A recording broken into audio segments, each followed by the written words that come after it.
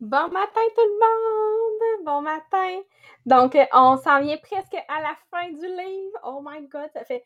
Je me suis demandé, je ne sais pas quelle date on a commencé ce livre-là, mais je pense que ça fait au moins 6 mois qu'on a commencé à faire le livre des 7 habitudes des gens qui réussissent tout ce qu'ils entreprennent. Donc, c'est vraiment...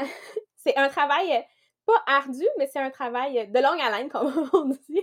Donc, vraiment, si vous venez juste de vous joindre à nous sur le podcast, c'est sûr que je vais vous conseiller d'aller dans le passé, aller écouter les anciens podcasts aussi pour vraiment comprendre le complet là, de les sept habitudes des gens effectifs. Donc, vraiment, on va être sûr de vraiment bien comprendre parce que s'il y a un livre, je pense qu'il est nécessaire de comprendre, qu'il y a un livre de développement que tu veux apprendre, je pense que celui-là, ça fait vraiment un wrap-up de tous les autres livres aussi qu'on va avoir la chance de lire. Donc, aujourd'hui, justement, on a une belle histoire qui nous amène vers la fin du livre.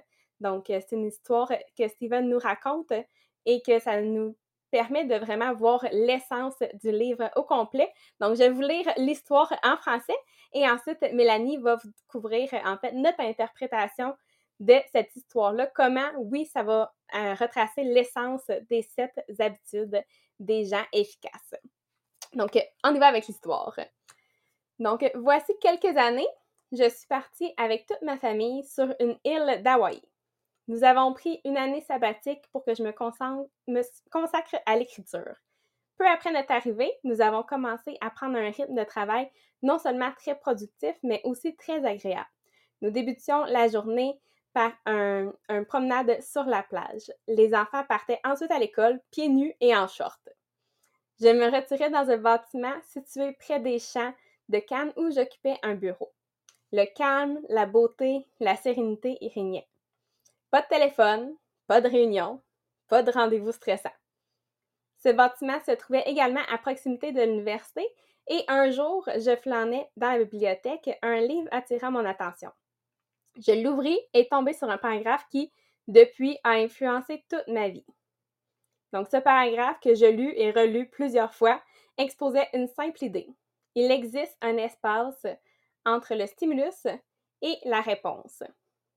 Et de toute la façon dont nous utilisons cet espace dépend de notre progrès et de notre bonheur. Je peux difficilement décrire l'impact de cette idée sur ma réflexion. J'étais pourtant déjà un fervent adepte de l'autodétermination et de toutes les philosophies s'y rattachant. Mais avec cette expression, un espace entre le stimulus et réponse, j'avais l'impression de découvrir un concept nouveau d'une extraordinaire puissance. J'assistais en moi une révolution, comme si le temps était venu pour moi de comprendre cette notion. À mesure que je réfléchissais sur ce paragraphe, je constatais son effet sur ma façon d'envisager la vie. Je devenais le spectateur critique de mes comportements. J'analysais les stimuli et je me sentais libre de choisir mes réponses, voire de devenir moi-même un stimulus ou du moins d'avoir une certaine influence et de les bouleverser. Peu après cette révolution, ma femme et moi connûmes une période de communication intense. Nous passions pratiquement 2 heures par jour à discuter de sujets qui nous tenaient à cœur. Il n'est pas difficile d'imaginer le degré de compréhension et de confiance que nous avons pu atteindre en communiquant ainsi pendant toute une année. Au tout début, nous parlions de toutes sortes de choses, des amis, les idées, les événements, les enfants, le livre que j'écrivais, nos familles, nos projets, etc.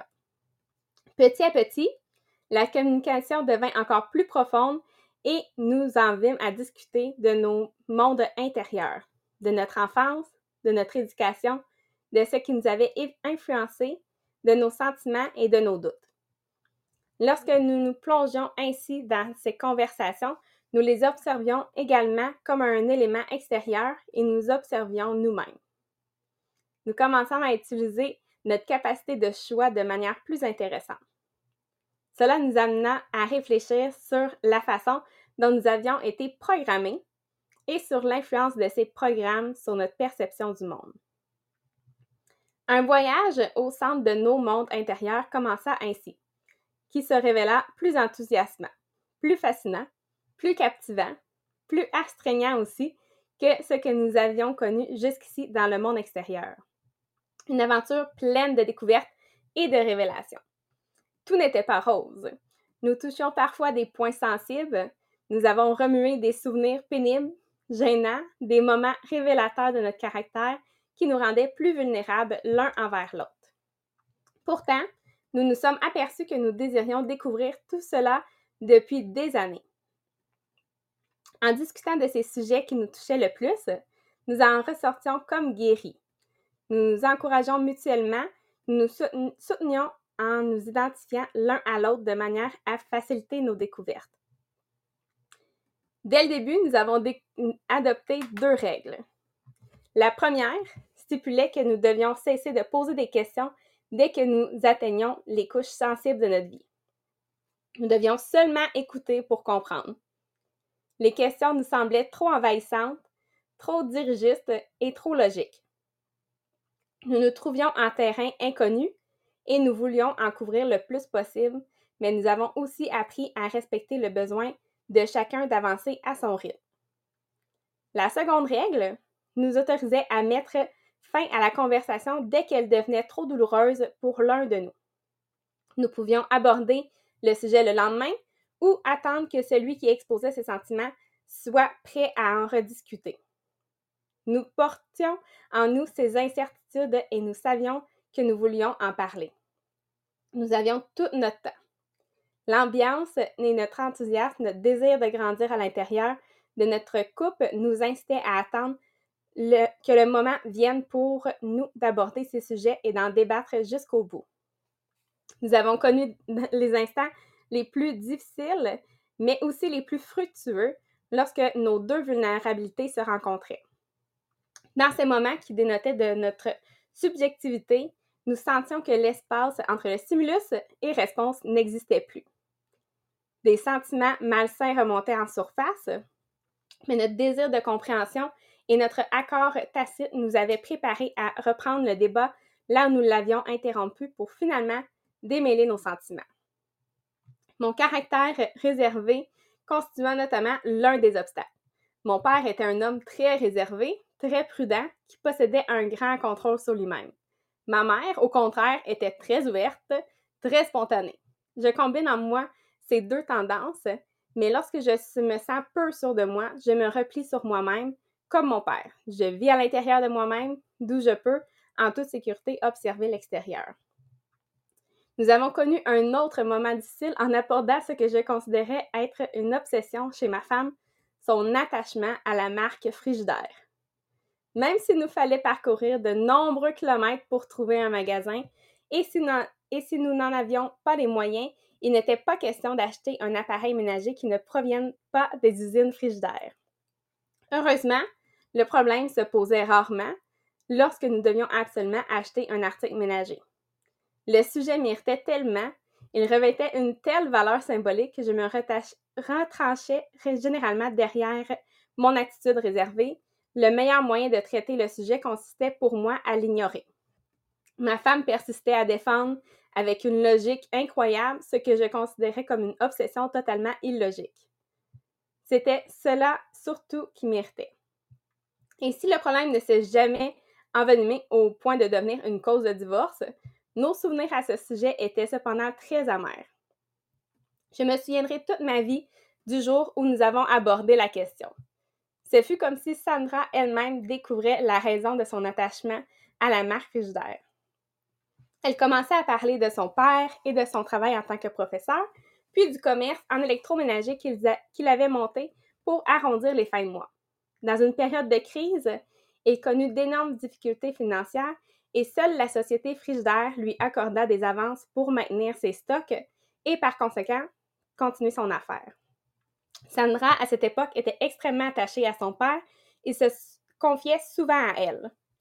Or, durant ces moments-là, où chacun abaisse toutes ses défenses et que nous sommes les plus influençables, Sandra avait probablement oublié tous les détails de son histoire, mais le climat de sécurité qu'engendrait notre mode de communication lui avait permis de s'en souvenir de manière tout à fait spontanée.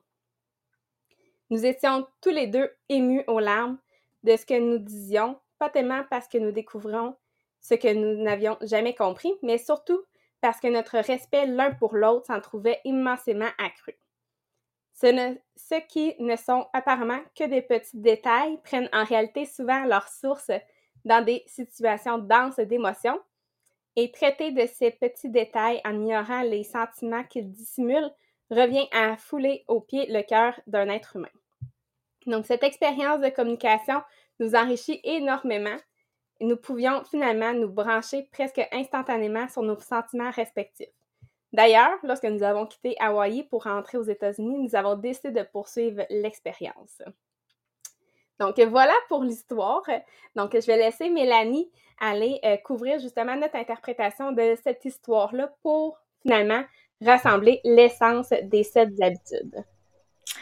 Oui, merci Marie-Pierre. Et quand je l'ai lu hier, ça m'a touché beaucoup, surtout quand il a parlé de frigidaire. Ok, c'est quoi frigidaire? C'est une marque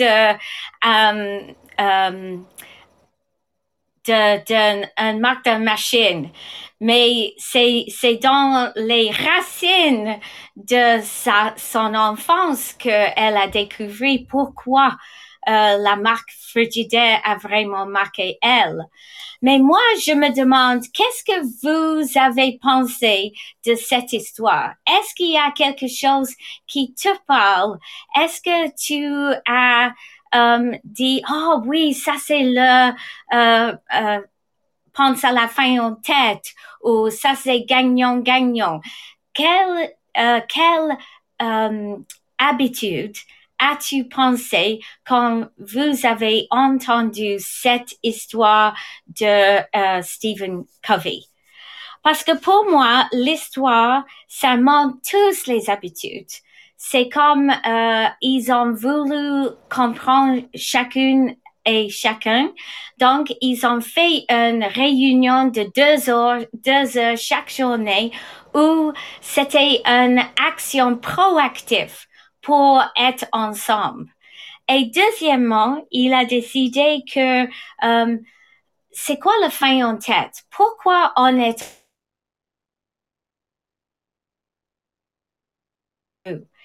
Et troisièmement, il faut mettre les premières choses en première. Qu'est-ce que ça veut dire?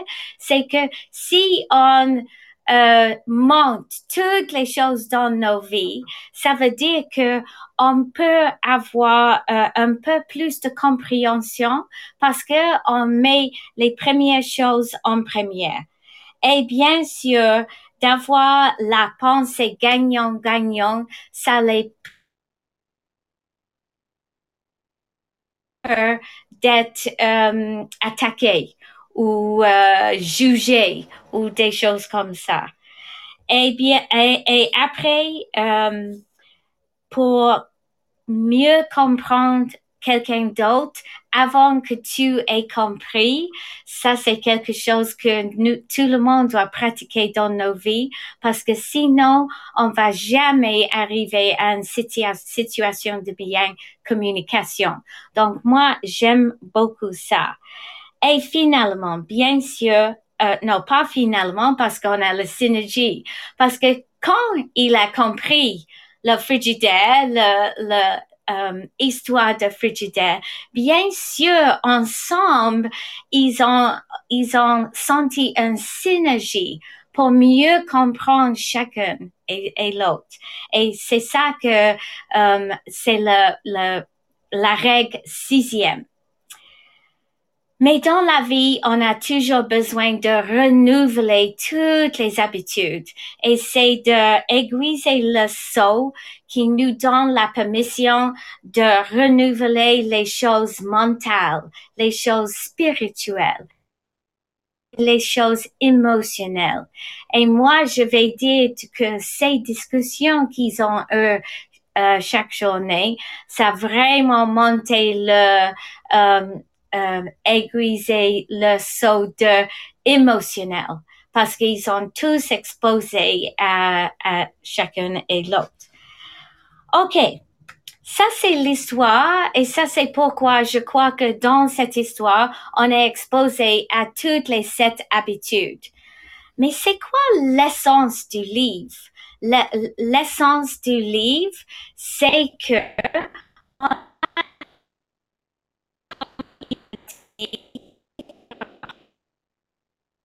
car entre stimulus et réponse. Et c'est dans cet écart que nous, maintenant, équipés avec les 7 habitudes, on a la chance de mieux répondre qu'on avait fait avant qu'on a lu cette livre et on a compris les 7 habitudes.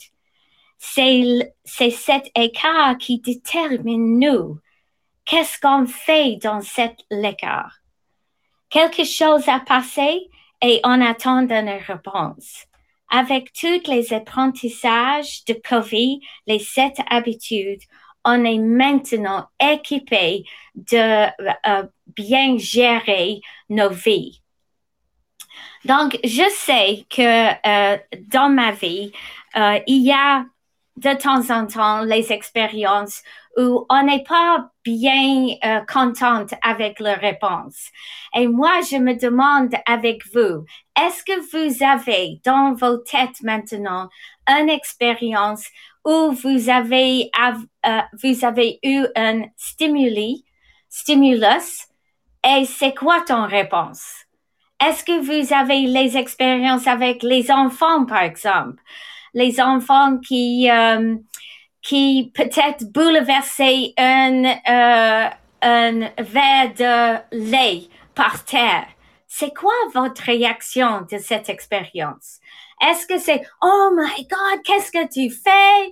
T'es stupide, il faut avoir attention de ce que tu fais. » Et l'autre journée, j'avais lu une histoire qui m'a touchée et j'avais partagé cette histoire dans le leadership, la réunion de leadership. C'est dans le livre de Jack Canfield. Et lui, il a raconté l'histoire que quand il était jeune, c'est un professeur qui a raconté cette histoire, quand il était jeune, il a bouleversé toute une bouteille de lait par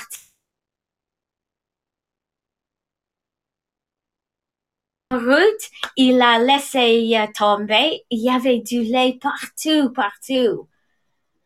Est-ce que sa mère était en colère? Mais non.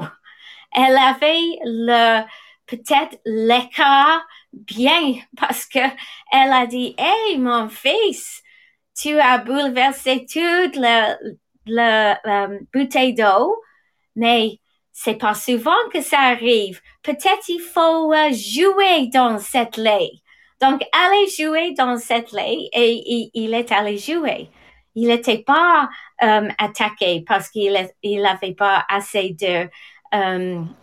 d'expertise d'amener le lait du frigo à table. Donc, après, sa mère lui a dit, mais mon fils, tu sais que si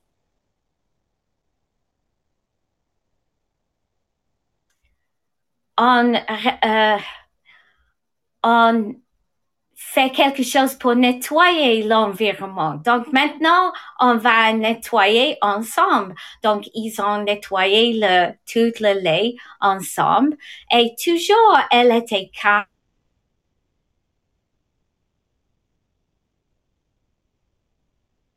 Parce que c'était un accident.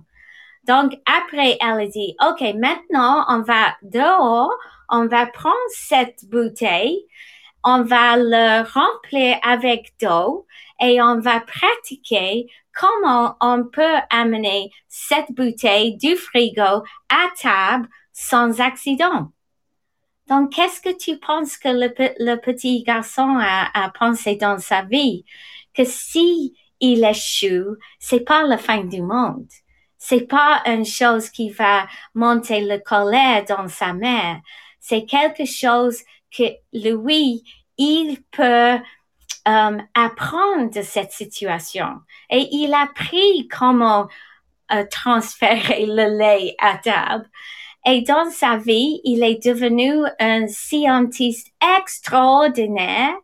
Et cet scientiste a pratiqué souvent d'avoir les échous avant qu'il arrive à la bonne solution.